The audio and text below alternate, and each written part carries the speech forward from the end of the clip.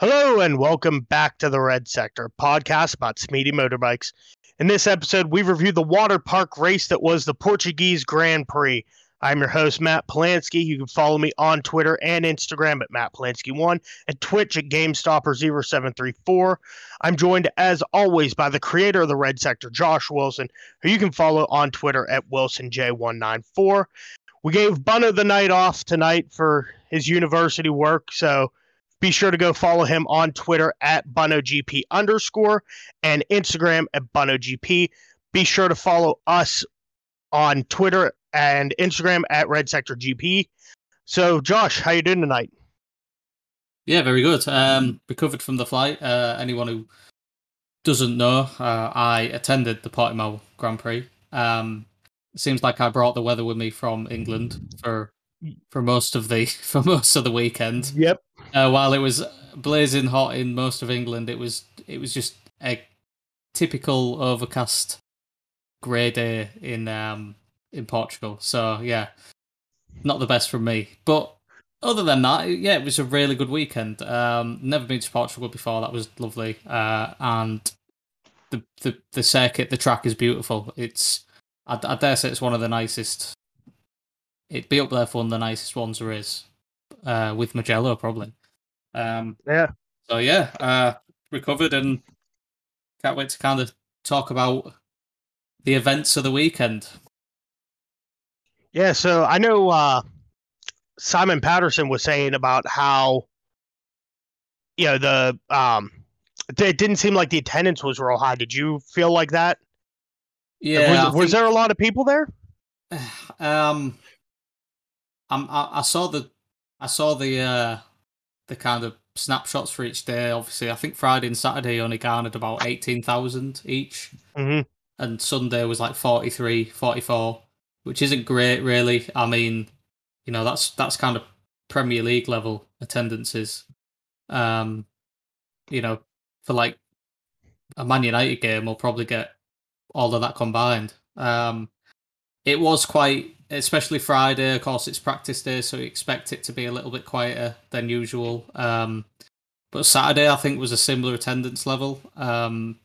It didn't seem all that busy.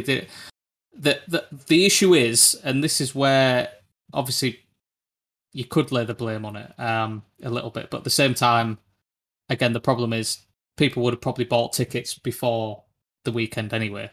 But it's only the main grandstand that's covered. Like all the other grandstands are open air. Mm-hmm. So I'm thinking maybe people had not bought tickets until like they got a solid, like locals possibly had not bought tickets because until they got a solid idea of what the weather was going to be like. And when they saw that it was raining all weekend, they probably didn't bother because if they weren't that bothered about paying the premium of being in the main grandstand, they probably just wouldn't have bothered anyway. Because, like I said, the main grandstand was the only grandstand in the whole circuit which is covered by a roof. The rest is open air, so maybe that. But the Sunday was busy. I mean, Moto3 was fairly busy, and then MotoGP was as busy as it got, obviously. Like the main grandstand was fairly full. Full of Portuguese fans, full of Oliveira fans cheering and clapping as he went by and things like that, which was good to see. But to be fair, that's a problem. As soon as MotoGP ended, it just started to filter out. I reckon half the people left before the Moto2 race. So, yeah.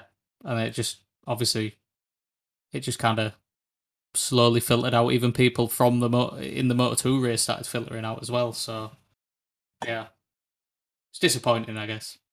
Were you able, speaking of Miguel Oliveira, were you able to see the big ride he did with all the Portuguese fans? No, so that was on the Thursday, I think.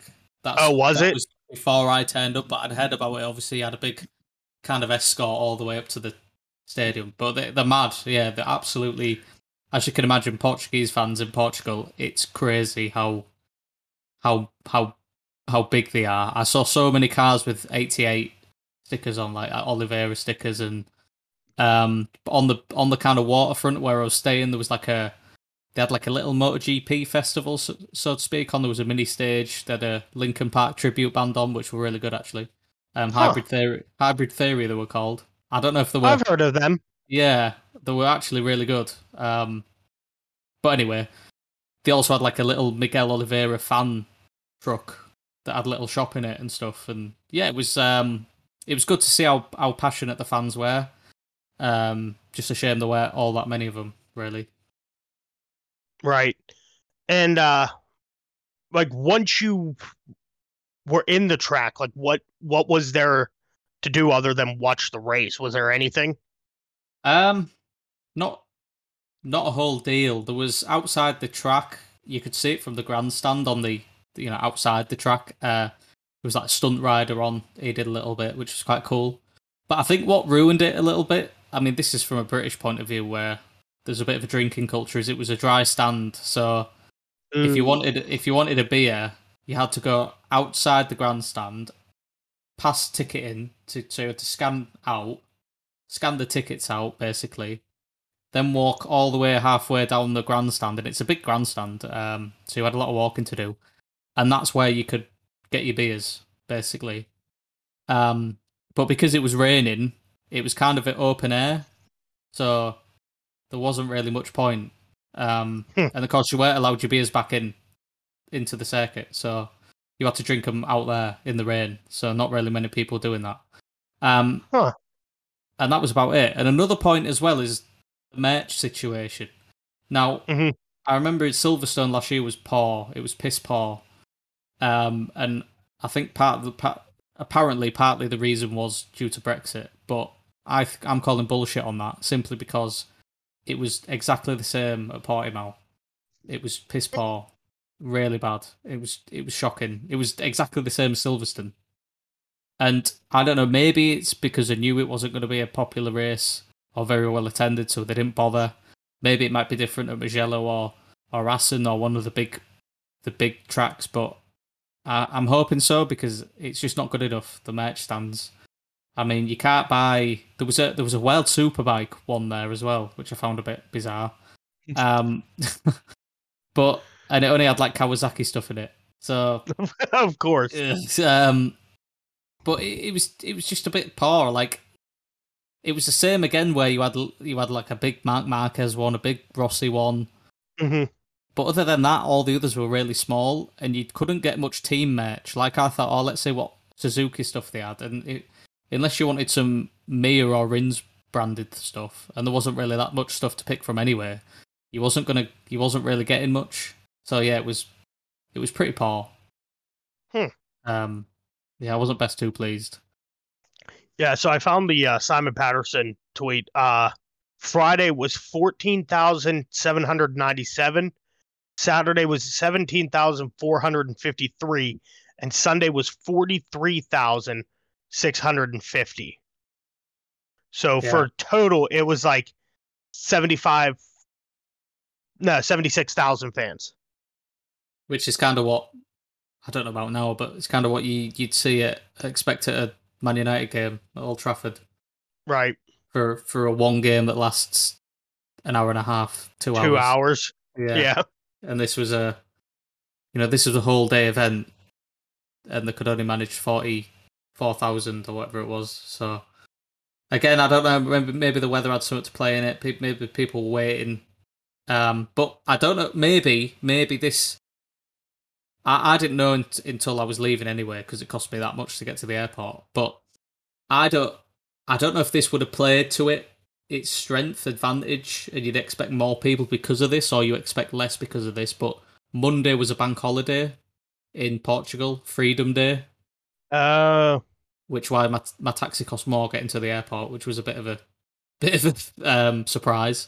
But I don't know if that meant people just had plans that weekend. You know, like going away to see, or going away to other parts of Portugal, or seeing family and stuff, right. or if you kind of expect it to benefit, the attendance and people turning up because it's a bank holiday. I know in the UK traditionally Silverstone has been on the August bank holiday that we have. But the problem is with the August bank holiday is you have a lot of festivals that weekend. You have a lot of other stuff going on. A lot of things kind of plan around August bank holiday weekend. And that's why I think that's one of the reasons why Silverstone's or the race has been moved to the beginning of August to try and attract more people. Because then they know that people are having to decide between going to the MotoGP in Silverstone or going to Reading Festival or Leeds Festival or Creamfields or one of the big festivals or something like that. So maybe, I don't know, maybe it had something to do with the bank holiday Monday. I'm not sure. But yeah, I was expecting more people there, but at the same time, luckily being in the grandstand, it's where the majority of people were for the MotoGP race. So it didn't feel all like there was anything lacking from it. And like I said, I was seated kind of opposite Oliveira's shed or garage. And that was good to see because you got so much applause. Everyone waving the flags, and he came out and he kind of acknowledged the fans and waved to the fans, and he did that kind of after the race. He took a long time, and he took his time going around the track as well, which was good to see. Waving to all the fans, what they wear in the grandstand and things like that. So yeah, it could have been a lot better, but at the same time, being in the main grandstand where most of the fans were, I probably wouldn't have been able to tell that there was a low attendance from the grandstand, if you get what I mean. Right. So one of the things you did while you were in Portimao was you interviewed Eddie O'Shea, who is a Red Bull Rookies rider. What was that like? Yeah, that was quite surreal. So I shot him off a message, just being like, by any chance, I know Red Bull Rookies are at Portimao for the opening races. Any chance of a quick interview? And he was happy with it, and we managed to find a spot to meet up, which was out with the wind and the rain for the most part. And yeah, we had a little chat. It was only a brief chat, but it was a good chat. Very down to earth. I mean, the fact he's 15 is very mature for his age, and quite charismatic and well mannered and well spoken. And it was just a brief insight to how his weekend was going, and his how he was hoping to perform. I think we interviewed him on, I think it was a Saturday. It was just before Moto3 qualifying started, so yeah, about Saturday lunchtime. So the interview will be hopefully with it, if everything technical goes to plan, it will be in this episode. I don't know when about, if we're going to put it in right after this bit, after I stop talking, or on the end. Either way, it'll be in there. So it's about 8 minutes, 10 minutes long or something like that. But yeah, it's just a brief intro. We're hoping to get him on for a proper interview. Mm-hmm. So that's why it's not too in-depth. I just thought I'd grab a quick word with him. So yeah, I'm not the best interviewer, it must be said. It was all off the top of my head. And we was filming right next to some guy on a moped who kept shuttling like toilet roll. So every now and again he kept like popping back on his moped, and we had to like stop the recording a few times, and it was quite funny. So you might hear a moped in the background, but anyway, it was good. It was really interesting. And I can't wait to have him on for a proper full podcast episode at some point. Yet to be arranged, but yeah, keep an eye out and your ears pinned for that one. But yeah. Yeah, so with that, here's Josh's interview with Eddie O'Shea. Hello, it's Josh speaking from the Red Sector GP podcast. Here I am in sunny Portugal. Well, I say sunny. I brought the weather with me from the UK, I think. It's been absolutely bouncing it down all weekend. And I didn't pack any winter clothes or anything like that. So, yeah, luckily Primark saved me and I managed to get a fleece. So, yeah, ideal. Thank you, Primark. But anyway, less about me and more about Eddie O'Shea, the Red Bull Rookies Cup rider who's currently with me right now. Hello. So I thought I'd grab a quick word with him, while we've got nothing to do. it's his second full season. I managed to grab him quickly while he's got nothing to do. He's been swamped by paparazzi, so we had to stop the recording. But anyway, so Eddie, if you want to kind of take us through how you think the day's gone so far, the weekend's gone, what you're thinking. You're 10th for the first race. Do you think how do you think you're going to perform in these races, considering the conditions have favoured Brits? We're used to kind of these rainy, wet conditions, but Yeah. do you think, are you hoping it stays that way? Are you hoping it kind of dries up for the race later in the afternoon? So this is my best qualifying of the first 2 seasons for me and the rookies, and it's gone all right.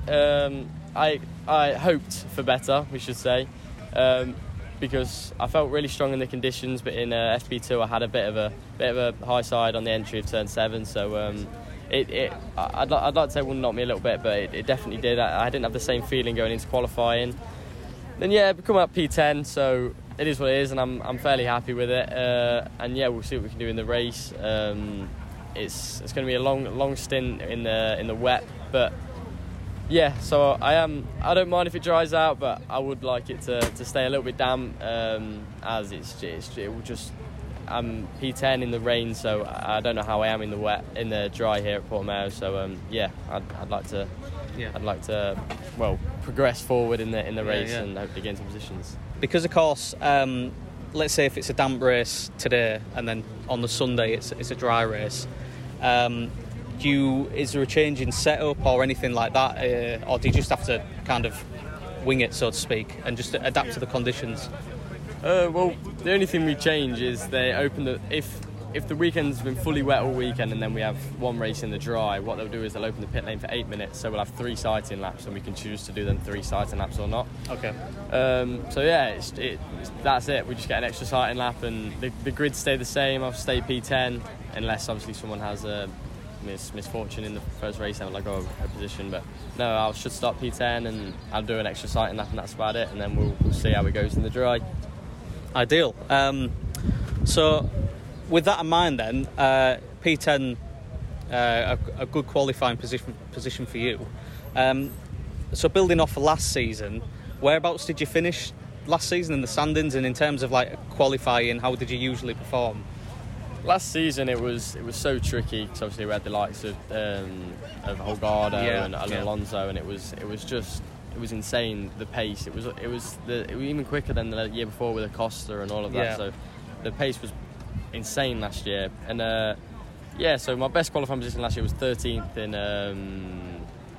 in Sachsenring. Yep. And then my best position was 13th also. So to qualify P10 in my first race, and I'm not over the moon about it, it's a good sign. So I'm happy. Yeah, fair enough.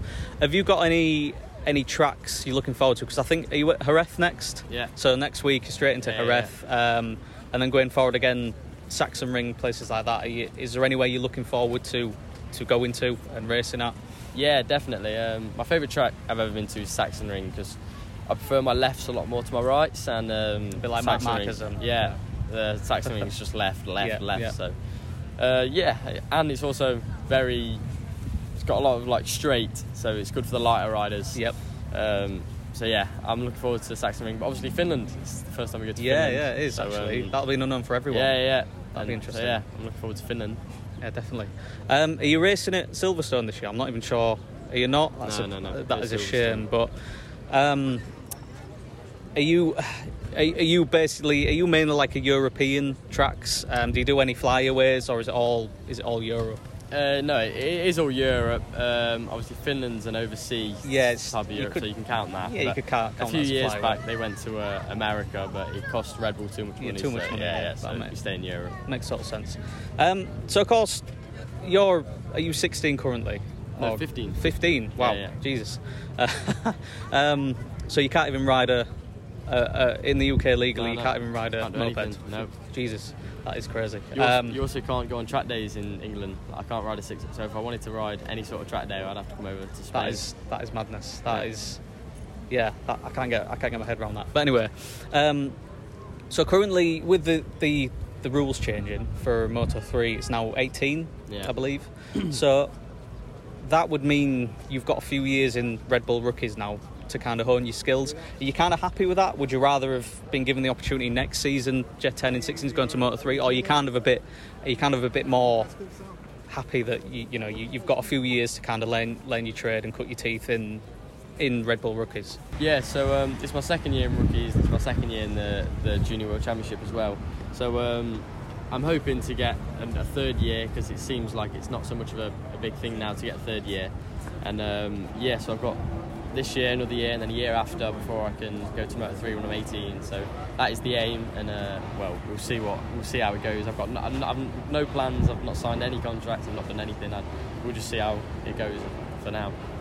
Yeah, it's an interesting one. Like we said, being 15 and having to wait till 18 at the earliest, now getting Moto3, you've kind of got to hope people move on, but in a sufficient manner. Like, I mean, Scott Ogden, obviously, he could move up at any point, because especially if he does well this season, he could move up next season.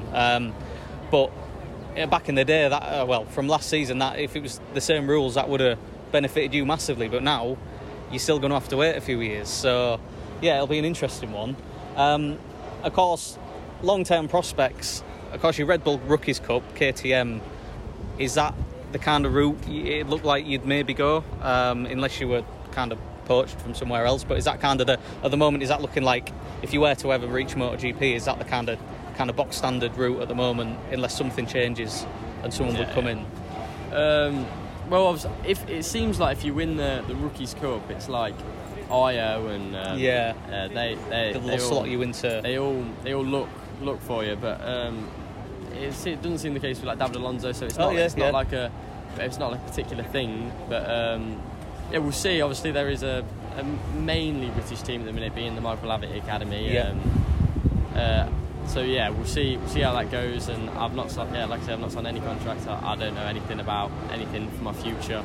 Yeah. So we can hope I go to Moto3 in some team, and I've not got my eye out particularly on any team.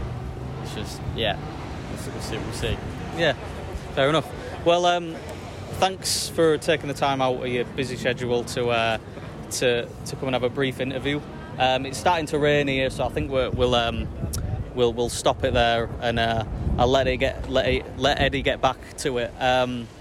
So yeah, good luck for race 1 and race 2 tomorrow. Thank you very much. Cheers. Thank you. Yeah, so now we're going to hop into Moto3 to start off with a podium of Sergio Garcia, Jamin Masia, and Yumi Sasaki. God, that name always screws me up. So Josh, what were your thoughts of this race? Because you were there. Did you? Clearly you couldn't see the whole track, but what were your thoughts about this race? Yeah, like I said, it a bit more detail on the track itself. One negative I'd give Portimao is the screens were terrible. Like, there was one each side of the paddock, the pit stand. There was small. I don't know if someone forgot to put the brightness up on them, because you couldn't see anything that was actually happening on the screens. So it's like, if anyone's ever been to a circuit, if you've been to Silverstone or anything like that, you know that you don't really know what's going on until the pass you on the whichever part of the track you're at.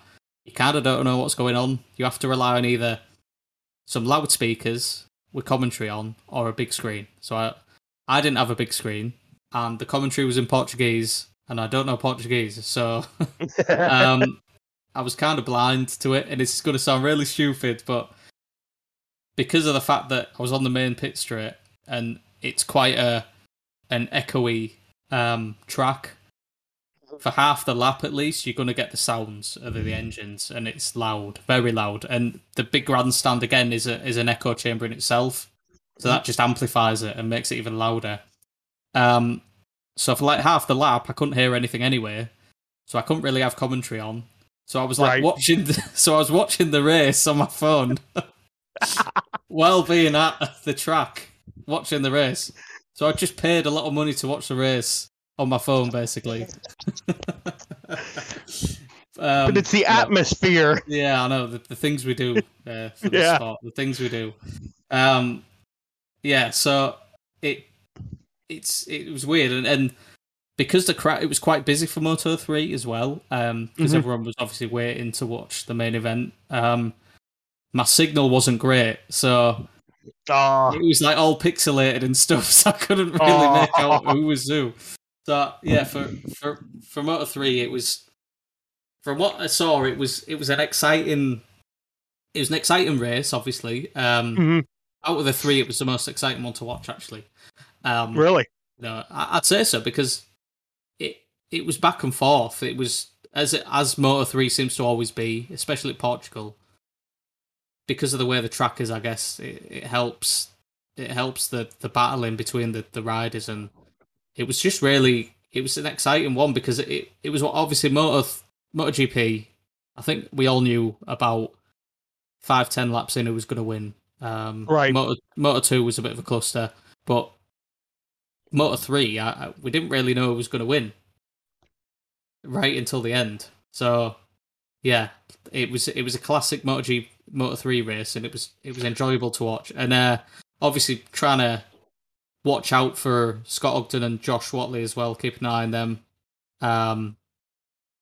So that kind of took up a lot of my time to make sure I could see them and see how well they were doing. But it was good, yeah. I enjoyed it.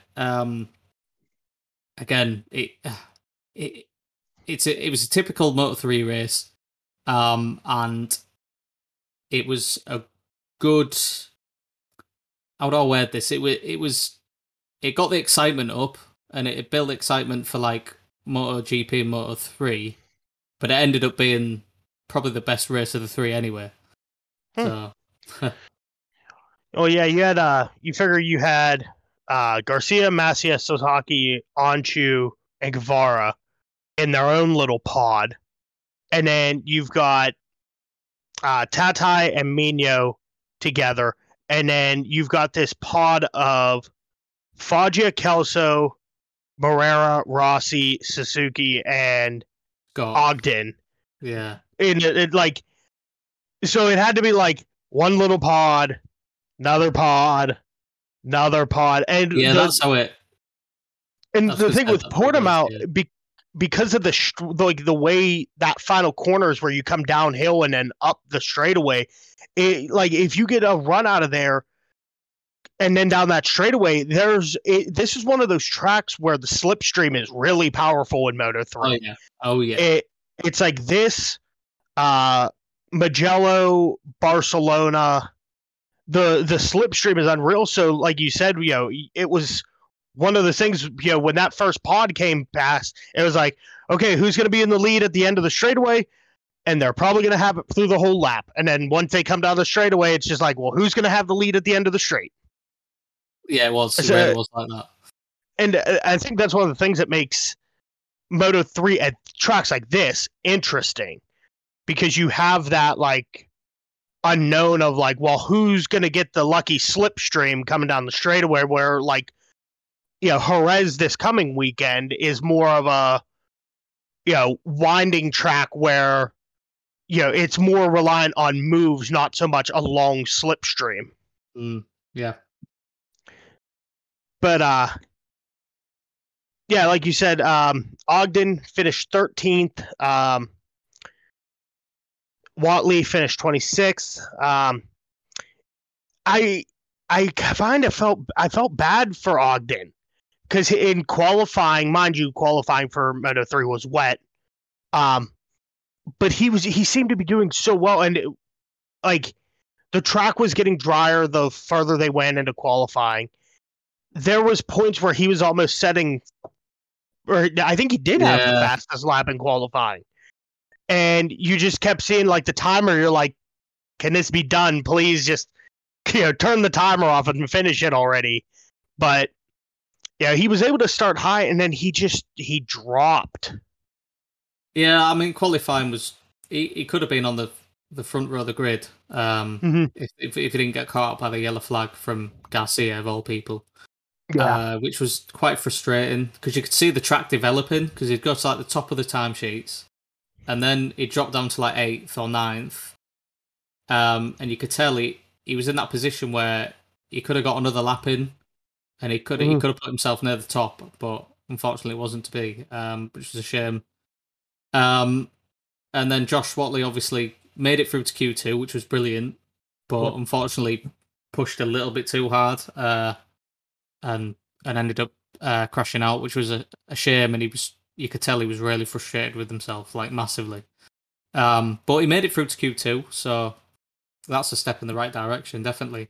Especially in them kind of conditions, you can see, as they always say, with challenging conditions, you can kind of, sometimes when it's wet, you can kind of see who's got the skill. You know, you can see who's got the talent in the wet, because especially in somewhere like MotoGP and whatnot, the kind of the bikes themselves are neutered really, and it's more on actual skill of riding and the confidence. So that it was really good, and it should give him a confidence boost. But again, in the race, he was a bit unfortunate with his long lap penalty. But at the moment, you know, you got to remember Josh Watley's only 16.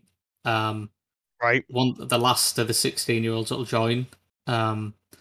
He's got a few years on his side, and he can afford to kind of have mistakes, and he can afford to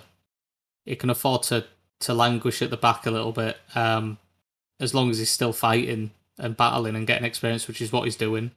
And as well as that, he can as long as he's finishing races, which is what he's doing, that's worth its weight in gold, really. And of course, Scott's just taken to it like a duck to water, really. He's just improving session on or kind of race on race, really, and getting more confident and picking his speed up. And you know, well, I don't think it'll be long until we see him battling at the front, really, if the bike permits it. But it's looking, in terms of the championship, it's looking like the two challengers to Acosta last season are the two that are going to be fighting it out this season for the championship, Foggia and Garcia. Yep. Which is kind of, you kind of see that coming with the way that both performed last season. Obviously Garcia keeping in touch with Acosta until he had the accident. Was it at Texas, I think? I think it was Texas. Maybe I'm wrong. I keep thinking there was something at Aragon. Or maybe Aragon. Oh yeah, I think it was Aragon actually. Yeah. And then that put him out there, and kind of Foggia had that like late charge, and he took over the reins of challenging Acosta. So it kind of makes sense that them two are in there for the fight at the moment. But it's early days, and you know, Messia's there in third place, but he's already like 30 points back on Foggia and Garcia. And we're 5 rounds in, so yeah, he's 29 points back. So it's yeah. But then again, you got people like Dennis Onju. He's finished every race so far, and he's made a good showing of himself. Really, he's been quite consistent. Apart from Argentina, where he finished 14th, he's been in the top 5 every race. So we saw flashes of his talent last season. So I do think he's one to watch going further into this season. But then you've got like Mino, who's already won a race, and then Sasaki. Again, he DNF'd the first 2, but I know the first one was very unfortunate. I can't remember the second one. I can't remember what happened in the second race with him, but I know he's finished 3rd, 4th, 3rd, Argentina, America, and Portugal. So he's one to keep an eye on, I think, Sasaki. Definitely. And I think the Japanese riders will probably be knowing that it looks like Agora / Chantre, one of those two, could be on the way to MotoGP next season, which would mean there's a seat going. And if the Idemitsu team loses a rider, you're probably looking at the likes of Sasaki, Toba, Suzuki, in the hunt for that spot. And at the moment, it's looking like it'd be Sasaki. So Definitely ones to keep an eye on as the championship goes on. Mm-hmm. So who are you going for rider of the day? Let's have a think. I'm gonna go with Carlos Tatai. He's on that CF Moto. But mind you, he finished 8th, but when you look at where his teammate finished in 12th, yeah, he's proven that he's able to, take it. Mind you, the CF Moto is like a Chinese or a KTM apparently. Oh, is it? Yeah. It's some company that KTM owns, just like Gas and Husqvarna. Yeah. But I mean, he's had good wins before. I think he, got the most out of this race, was able to, bring it home. Yeah. So, I'll go with someone I've just mentioned, which was Sasaki. Getting third place again. That consistency has got, it says a lot. You've DNF the first 2 races of the season, and there you are in he's 7th in the standings at the moment. But if, like I said, if he keeps the consistency up, I think you'll see him slowly move up the order. Same with Dennis Onju, really. So yeah, I'll give it to Sasaki, I think. Yeah, so I just realized I was looking at the championship standings. Tatai finished 6th. His teammate, and I thought this was weird, Artigas finished 20th. As I was looking at it before, I'm like, wait a minute, Artigas didn't finish 12th? He finished lower than that. And then I looked at what tab I had open, so hopefully that helps solidify my pick. Bono sent in his riders of the day for Moto3. He also went with Sasaki. He said, really impressed with his racecraft and overall riding. Nothing too rash and not too soft. Gets his elbows out and has great pace, solid ride. So, moving on to MotoGP. We had a podium of Fabio Quartararo, Johan Zarco, and Aleix Espargaro. And this race, I feel like we have to start talking about this race with the Joan Mir Miller thing, because that incident caused so much stir up below. Because, like you said earlier, with the MotoGP race 5 laps in, it was pretty apparent, like, oh, Fabio's running away with this thing. He finishes the race 5.409 seconds ahead of Zarco, but in a post-race interview, he said he sort of slowed down because he realized, like, oh, I've got this much of a lead. I don't need to push that hard anymore and risk falling off. But if he was able to, he probably could have finished this race 8 seconds down the road. So, early on, you sort of saw, like, oh, Fabio's gone. Zarco was about a second ahead of Miller and Mir, because Mir finished or qualified second, and then he dropped back 1, and then Miller was coming, and then coming down the front straightaway, Miller tries to go up the inside, can't get the bike stopped in time, tucks the front end, and just wipes out Mir. Were you able to see this when you were there? Yeah, I was middle of the grandstand, so of course you kind of stand up as you all go past, and straight down the straight. I couldn't really see, in a way, who was involved as such. The confirmation was kind of on the I was so high up in the grandstand, you could kind of see the back straight where if anyone watches F1, where the second DRS is on the back straight, and I saw Fabio go through, and then I saw Zarco go through, and then I was like, oh, well. and then you didn't see like, blue or red. Yeah, I was like, oh, god damn it.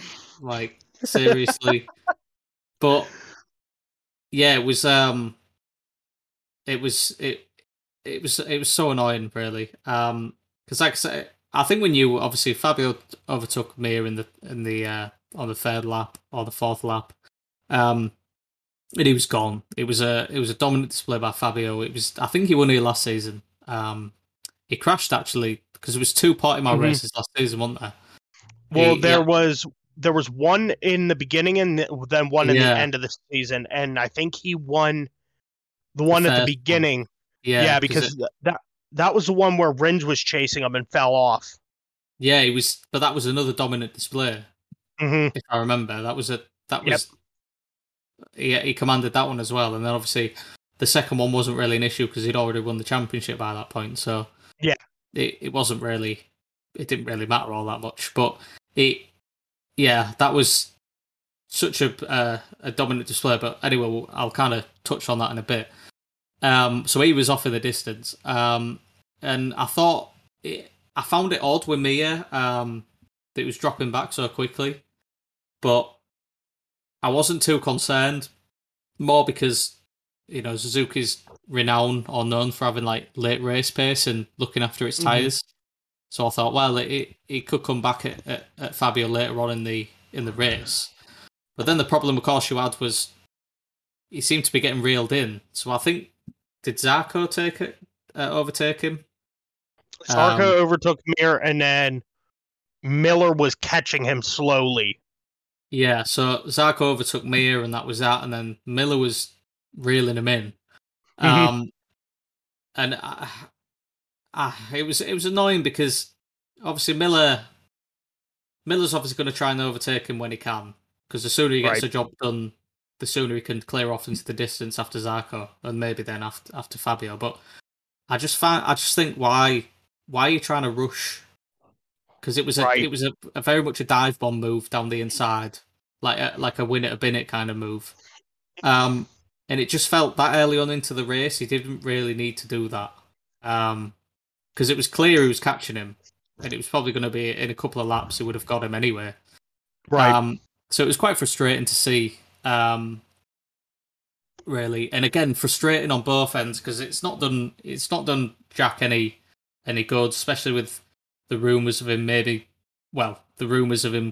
being demoted to Pramac or maybe even going to LCR. So it's not done himself any favours with that. Mir obviously is trying to he's looking at trying to be a championship contender. That would have been a good result. I'm going to assume he would have finished fourth. I mean, Elish might have caught him, but I'm going to assume he finished fourth. So that was a good 13 points or whatever it is. That's gone instantly. Yep. And you can't really be, in this a championship that'll probably be tight and go down to the wire.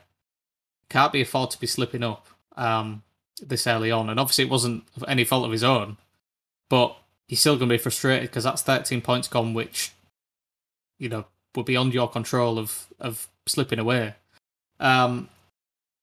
And you need to have like consistency in this championship, and especially like Fabio going and absolutely smashing it, getting a 25 points, going to the top of the standings in the championship, and Bastianini crashing out, and that was a big opportunity for Mir that's been missed now.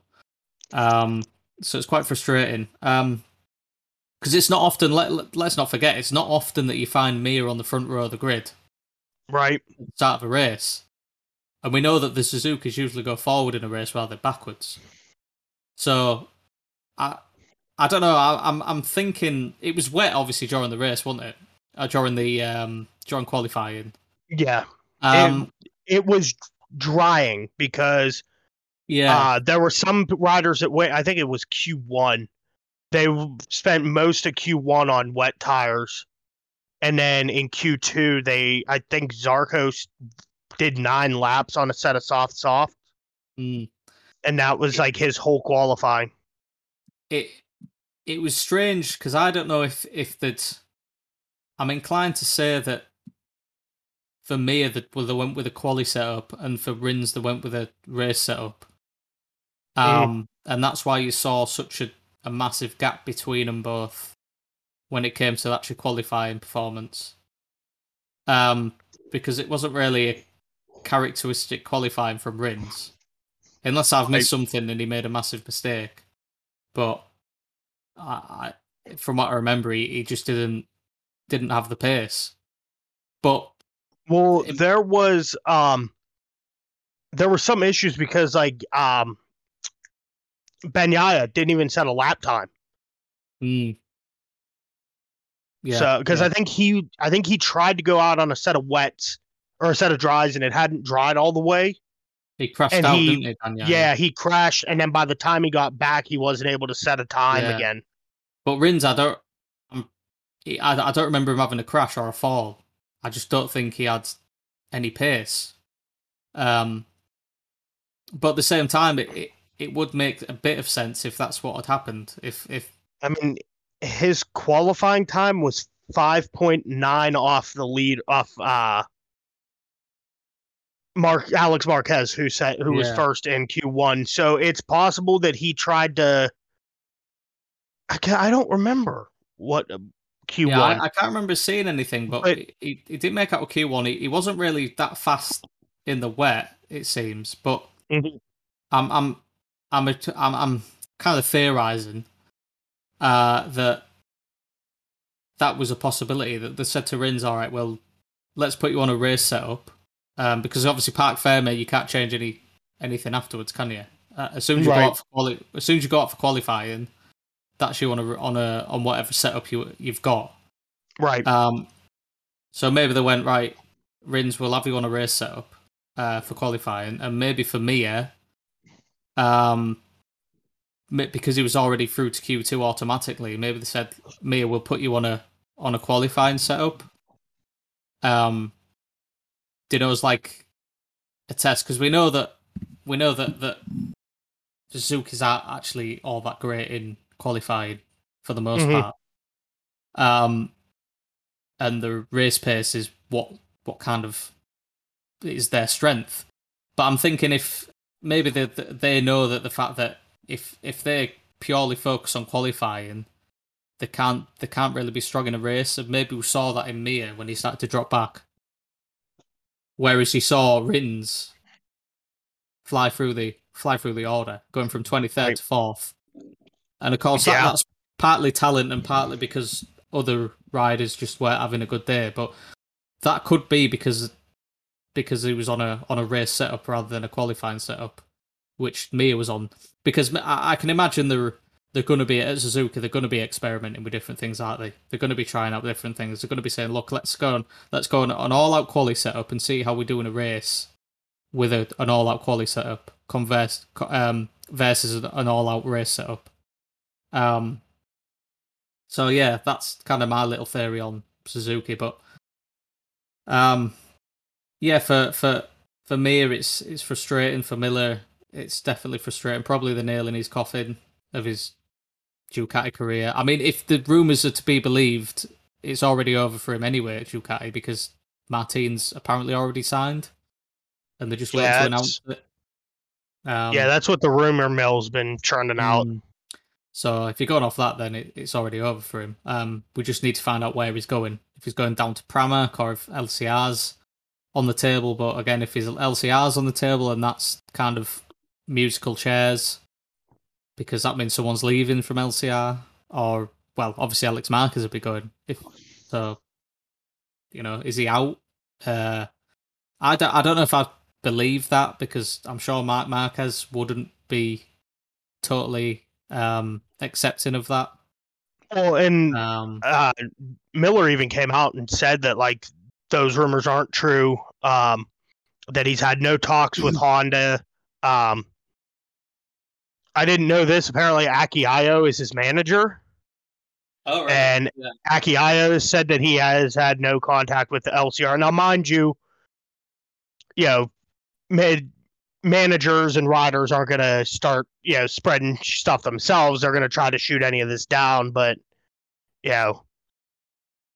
if it's out there, there's apparently something to it, because it, churned up. But if it actually has legs is another thing. Well, possibly. I mean, you saw Alex Marquez finish 7th and give his brother a good showing. Mm-hmm. So, that was a great battle. Yeah, and you don't really see that from Alex Marquez. So maybe there is a little bit of a rumour to it. And Alex has realised, I've got to start putting in some results and showing it's worth keeping me on. So, Yeah, interesting. Very interesting. But who else to talk about? Who's next? Well, you Aleix? got Aleix getting the podium. I think because you had Maverick finishing 10th on the other Aprilia. I don't know if this is that the bike has finally become good, or that Aleix has just blended so well with the bike that now it's good.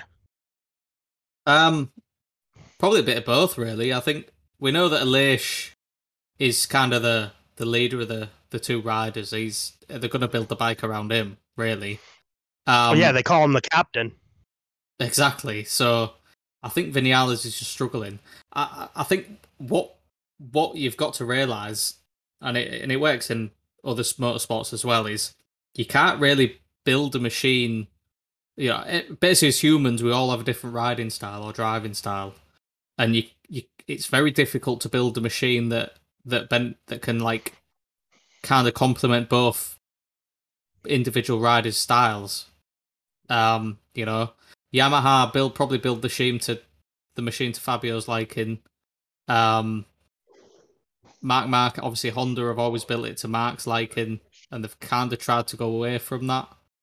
But I'm sure it's very, very difficult to build a machine, especially if you've got two riders that have totally different riding styles.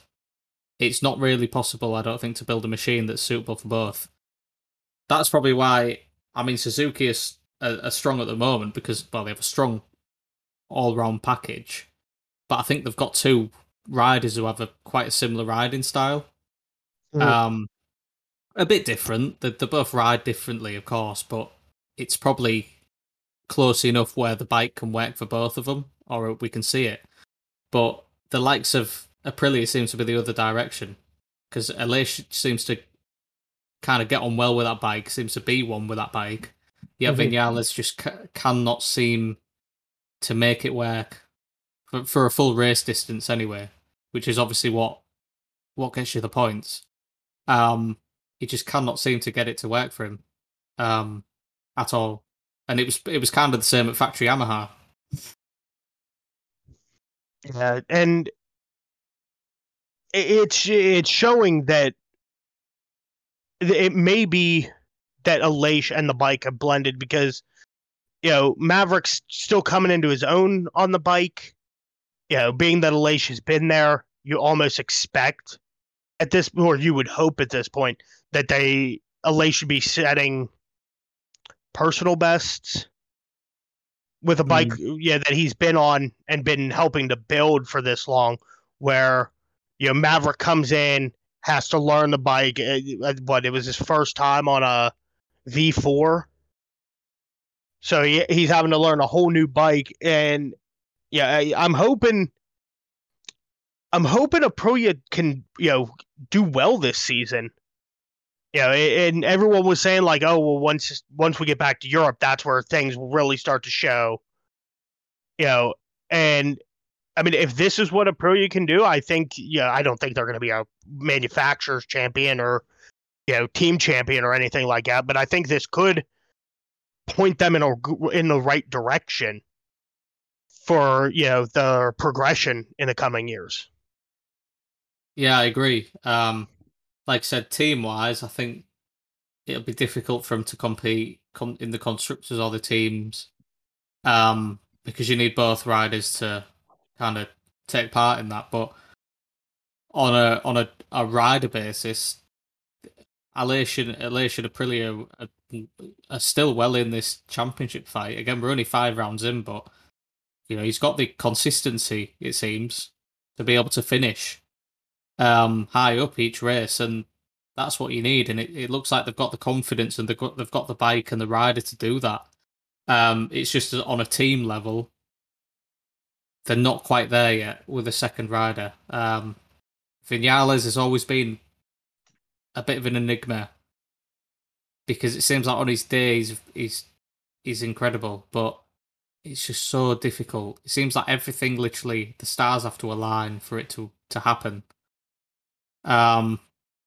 But maybe it'll come good at some point later on in this season, or if he's still there next season, it might come good. You never know. I mean, he might have to play the long game in a sense, because Aleix is getting on now. I think is he the third oldest rider on the grid or the second oldest now?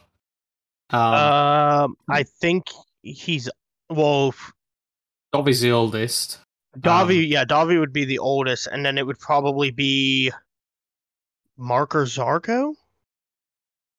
I want to say it's Aleix is the second oldest. Oh yeah, Aleix is. Yeah. So I mean, he's 32 now, Aleix. Mm-hmm. I mean, if he wants to have a cycling career, which he possibly does, because he probably will. He loves his cycling. But I mean, I know you can do cycling longer than you can ride a MotoGP bike, but he's probably got to think in the next few years of chucking it or retiring and focusing on cycling. And of course, Vinales is 25, I think. So he's still got, or 26. He's still got a fair few years left in him. Right. So if he sticks with Aprilia for a couple of years, he could find himself as like the lead rider.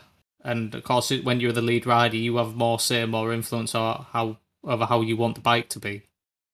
So maybe he's just got to have a bit of patience, I think, for now. And just keep up the results and don't do anything stupid like last season, like trying to blow up your bike. And you should be all right. Yeah. Couple quick, more sour notes we'll talk about. Martin and Bastianini falling off, which just crushes them in the standings. I mean, you look at the standings, you got Fabio on 69, you got Rins in second on 69, Aleix in third on 66, and then Bastianini at 61. Martin, I'm scrolling for this one. Still scrolling. He's 13th.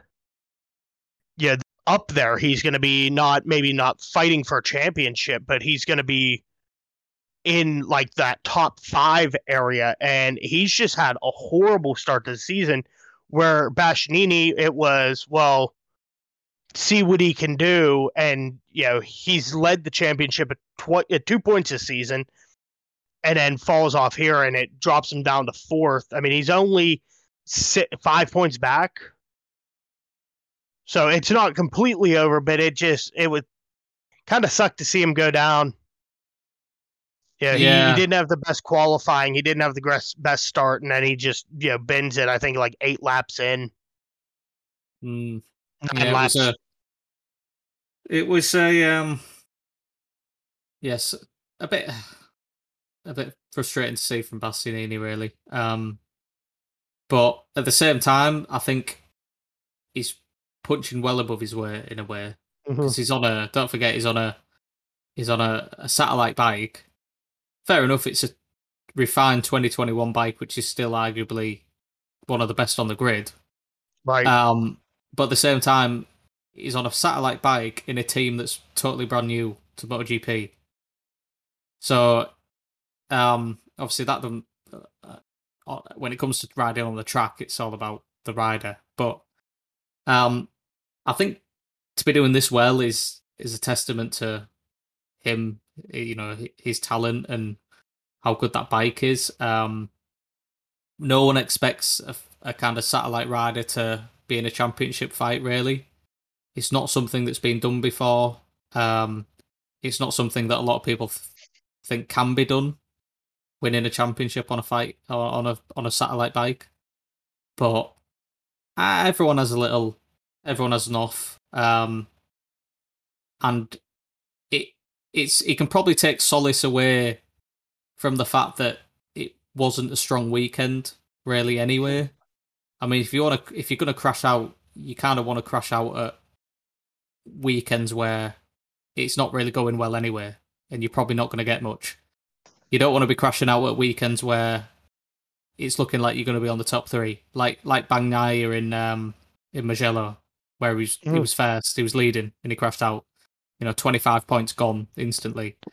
So yeah, it's a tough one for him. But Martin looks like it looks like a rider who's just signed a contract. That's his form for me.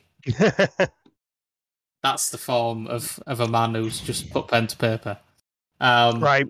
But having said that, I mean, he's having to get to grips with that 2022 bike. He got second in America. Was it America? No, Argentina, sorry. He got second in Argentina. Just lost out to Aleix. Mm-hmm. But that's really been his highlight. Obviously, Van der Leek crashed out. Qatar. Now, Qatar, did he crash out or was it a mechanical? I can't remember. No, he crashed out. Well, he got taken out by Pecco. Yes, that's it. Yes. Yeah, I remember now. Yeah. So kind of unfortunate for him there. Yeah, taken out by Pecco in Qatar, crashed out in Mandalika. Second in Was he Argentina. racing in Qatar? Was he racing for anything? Was he in the? He was quite low. If I remember correctly, he wasn't really. Was he out in the wilderness? I mean, no. Bagnaia I think he was in like that top 5, top 10 area, somewhere in there. Yeah, I was going to say because for well, let's have a look, see if I can see, because I know Bagnaia didn't do well, did he? No.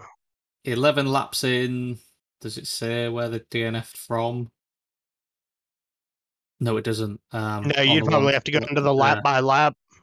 Yeah, never mind. But anyway, it's not a good start from Martin. But I think obviously they can take kind of solace again in the fact that 22 bike that kind of the Pramacs are on, that the factory bikes are on isn't really up to speed fully. Of course, yes, you had Zarco do well this in Portimao, and Miller was looking to maybe finish third before crashing out.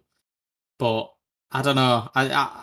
To me, it seems like a rider who has signed a new contract, who knows he's not going to be at Pramac anymore, whose head's probably not in the right place at the moment because he's been distracted by the massive pay increase he's probably got, something like that. So, yeah. Interesting one for that one. Yeah, so I pulled it up. In Qatar, they were battling for 8th place. 8th, yeah. So not really setting the world, or shouldn't be battling for 8th place, basically. Yeah. But who are you going for rider of the day? Well, obviously I'll touch on it now. For me, Rins, what a performance that was from 23rd on the grid up to 4th. Shame he couldn't catch Aleix, but I think he ran out of steam by that point. Which is fair enough. You've come from 23rd on the grid. Right. That 4th place was just, incredible.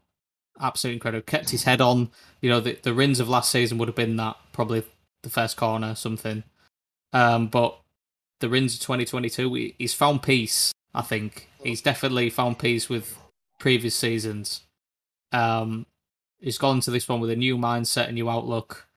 Probably been told that his job could be on the line if he'd have performed like he did last season. So he's probably kind of realised he had to. But I think at the same time he's in such a different place, a better place, and he's just getting on with riding. He's riding smart. He's not just riding fast and aggressive. He's riding smart, and it's paying off. His consistency's been incredible, I'd say. And the same with Suzuki's consistency, I guess. That bike allows him to be consistent, but also competitive at the same time. And yeah, it's what a ride. That was for me. That was a ride. I think I tweeted it, but that was a ride of like a future champion or a champion in waiting. Right. If it wasn't for Fabio kind of stealing the limelight of a commanding race, and I think I kind of need to eat humble pie on that front. In a way, because I did say Fabio would have like a season like Mir had last season, with just not being there or not being really competitive enough. But I need to kind of change that to, I'm still saying it's going to have a season like Mia's, but it could be more like 2020 rather than 21. So just being good enough to win a championship, really, because even though that bike's not the best on the grid, Fabio, he knows what tracks he can win at on that bike. And if he can, Portimao, if he can then win at Jerez, which he would have won at last season if he didn't have the arm pump. If he can win at Silverstone, if he can keep pulling out these results where it matters, then yeah, we could see Fabio a back-to-back world champion easily. I can easily see it now, but it's going to have some tough competition because I think Rins is looking good to give him a good fight. Aleix as well, like we said, Aleix has got a package where he can chip away. But I think really it's kind of just them three on their own. Mia, of course, I think Mia's still in it. Because it's not really like Mia to crash out, and again, it wasn't his fault, so I think you could add Mia into that mix. But yeah, for me, Rins was rider of the day. Honourable mention to Oliveira. He finished 5th at his home race. He gave the crowd so much cheer about. So and that KTM's just a bit shit, really. So yeah, he's honourable mention to Oliveira there, but it's got to be Rins for me. Yeah, Bono felt the same way, saying that an obvious choice, however, you can't ignore that ride. Unbelievable first lap, and really got his head screwed on this year and being sensible in taking what's best and realistic. Keep this up, and he's a serious title contender. So I am going to go with Aleix, to get the podium. Yes, without the whole Miller-Mir thing, he probably would have been down a little lower. But, I mean, what is that? To finish first you have to finish. Oh, he stayed on it, was able to get the podium. So, Aleix Espargaro. So I think them two will want me to go to more races because when I went to Silverstone, Fabio finished first and Aleix finished third. So... we're starting to see a trend here. Yeah, I think Bono said he'd happily fund my kind of travels to every race if it meant so far the 2 races you've been to have been a Fabio win, an Aleix podium, and a Jorge Martin crash. Yes, and also both races someone whose surname begins with M is taken out someone else's surname who begins with M. So yeah, Marquez on Martin. Yep. And Miller on Mia. So. Yep. Yeah, so moving on to Moto 2, we have a podium of Joe Roberts, Chelsea Vietti, and Jorge Navarro, which the website, if you go onto the website, it has it listed as 2 separate races, so you have to actually change what race you're looking at, because otherwise it says Jake Dixon won the race, which I saw on the app later that night, and I was like, "What is that?" Because I was like, "Go home, app, you're drunk." And then when I got on the website, it's like, "Oh, they have it listed as 2 separate races." But yes, Joe Roberts, the American, wins. First American to win an intermediate class race in 32 years, and the first American to win in MotoGP since 2011. And something I had to look up, because my first thought when I heard that was, well, is he the first American to win in a European motorsport since then? And no, Logan Sargent won in 2020 and 2021 in Formula 3. So Joe joins a very tight-knit group of Americans to beat, or to win a European motorsport. But, with this race, you got to go to what happened in that race 1, as they're calling it. You had Canet out front. You had um, Cameron Beaubier in second place, and then I forget who was in third at that point. Iagura. It was Iagura. Yes. But yes. you had those three come across start finish line into turn one, and then as they came into turn two, all three of them just went out. And we had been hearing, well, you hadn't heard because you were there, but on the broadcast, you could see little spots of rain, and they were waving the white flag with the red X for the rain flag. But it was one of those things where, you weren't on camera, you couldn't tell how bad it was raining. You just knew that the flags were out, and it became an issue of, or becomes an issue of, should they have called the rain early and been like proactive, or did they do the right thing and wait and then to see who we. I was going to say it's a tough one. The question you're posing, like I said, a tough one, an interesting one, because I was there. If you didn't know already, but I was in the main stand and I could not have told you it was raining. It just looked overcast. It looked miserable, but it must have been fine rain or not really much rain. But it begs the question: it must have been bad enough, because obviously you saw half the grid nearly fall off. Right. But and you could see the kind of flags being waved in the distance. I think let me count them: turn 1, 2, 3, turn 4. I think where it's a hairpin. I could see flags being waved there. But it wasn't heavy or anything. So I think they've just been caught out by surprise, really, because I think I remember on the commentary they were maybe saying something about that area. It's where water flows through over the track, maybe, or something. Okay. But yeah, bizarre. I initially thought that maybe there was an oil, like someone's bike had started leaking oil or something onto the circuit. Well, and one of the things that the commentators were even saying after, like in the red flag part of the race, was that part, or the lap before, riders were setting fastest laps at that point. Yeah. So it wasn't like this was something where like it was one of those things where it's raining in one part of the track but not the other. This was something like they came through there perfectly fine, set fastest laps, and then as they came through the next time, it just was wet enough to wipe out half the grid.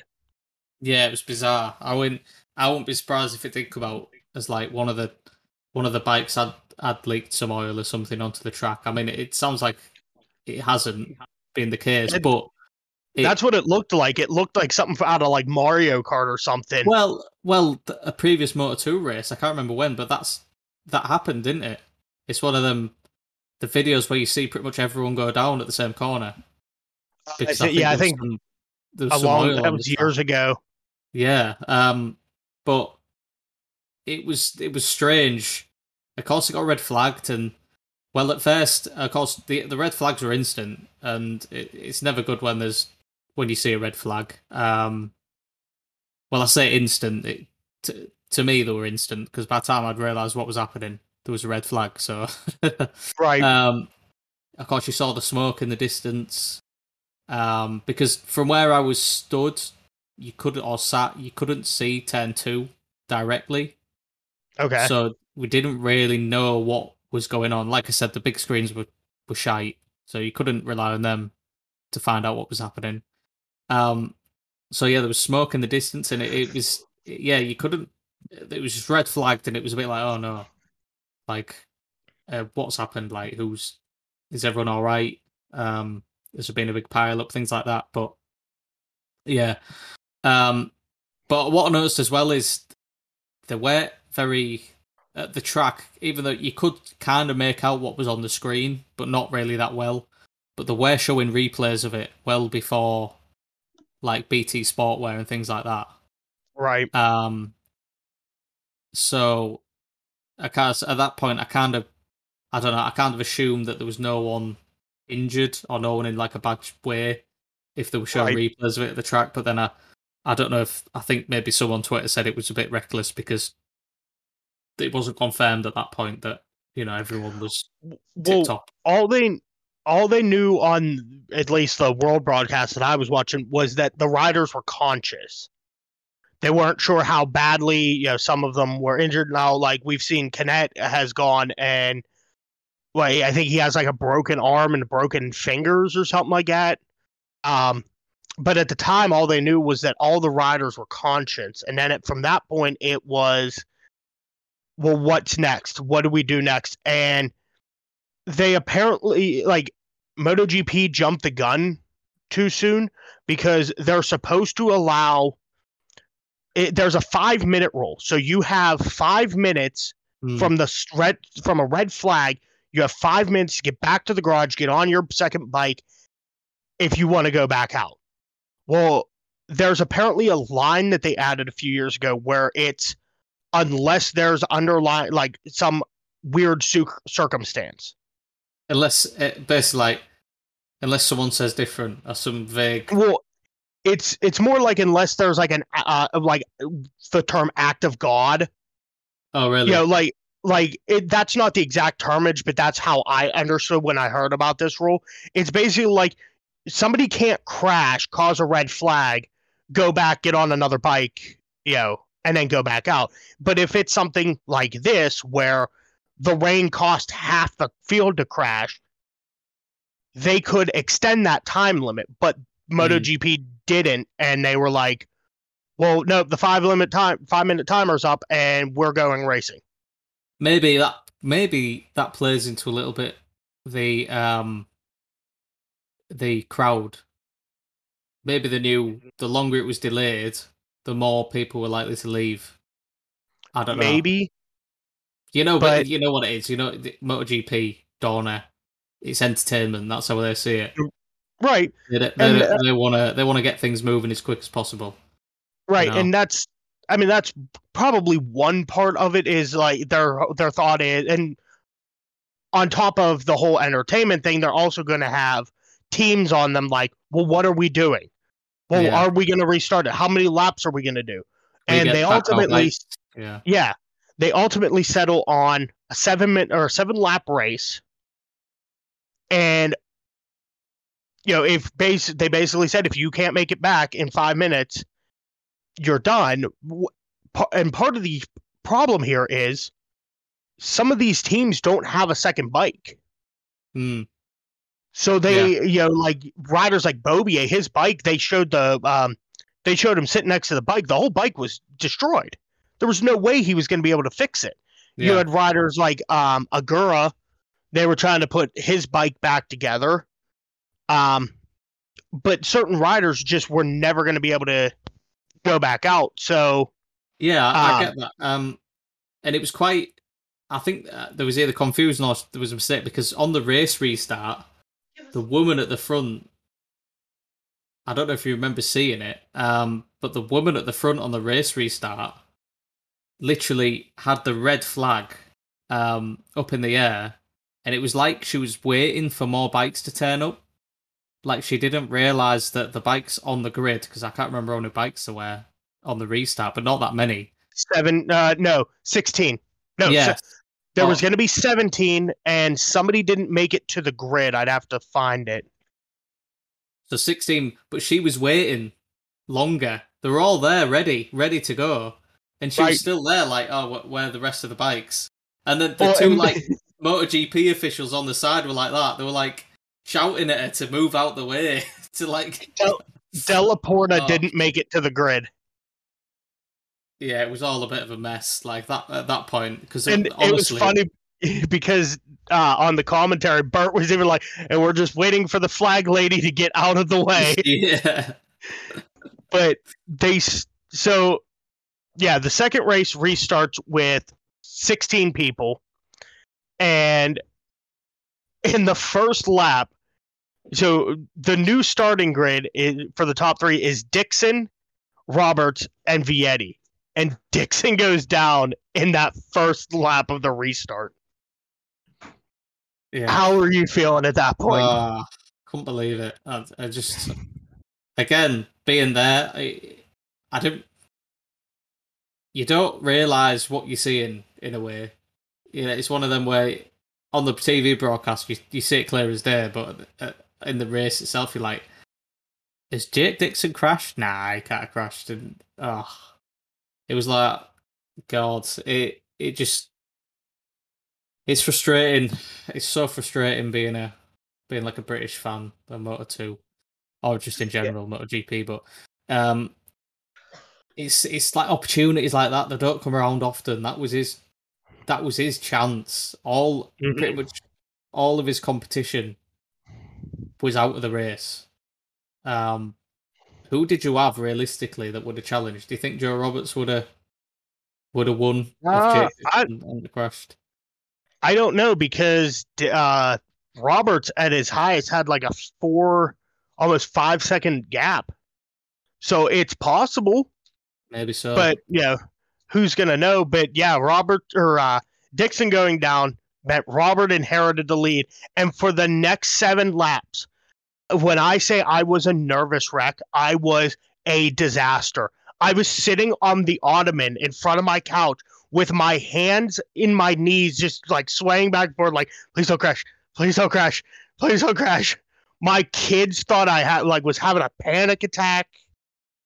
Like, I was a wreck. US national anthem intensifies in the background. The American flag slowly materializing.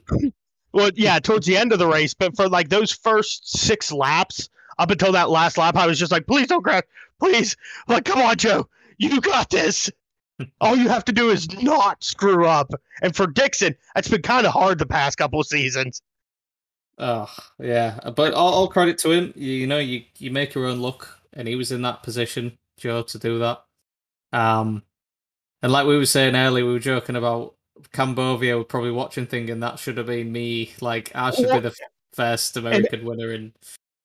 Everyone else was thinking the same thing, because Beaubier he started pole. He was in second place before he crashed, and like there were memes afterwards where it's like, and Coleman Beaubier is going to be the first American, and it's Joe Roberts. Yeah, and like that's what it was like. And I've been as hard as as anybody on Roberts, because he was the first American to go over to Moto2, and Beaubier and now Dylan Kelly. But you almost expected like, oh well, Roberts has been there the longest. He should be the one who's doing well. You forget Beaubier is like, I think 4 years older than Roberts. Beaubier was in Europe years ago, went back to America, and then came back to Moto2 after Roberts.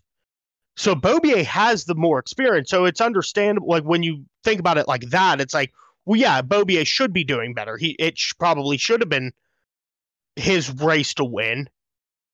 But, it was cool to see Roberts, the first American to go back over there from Moto America to get that win, to see the hard work he's put in finally pay off.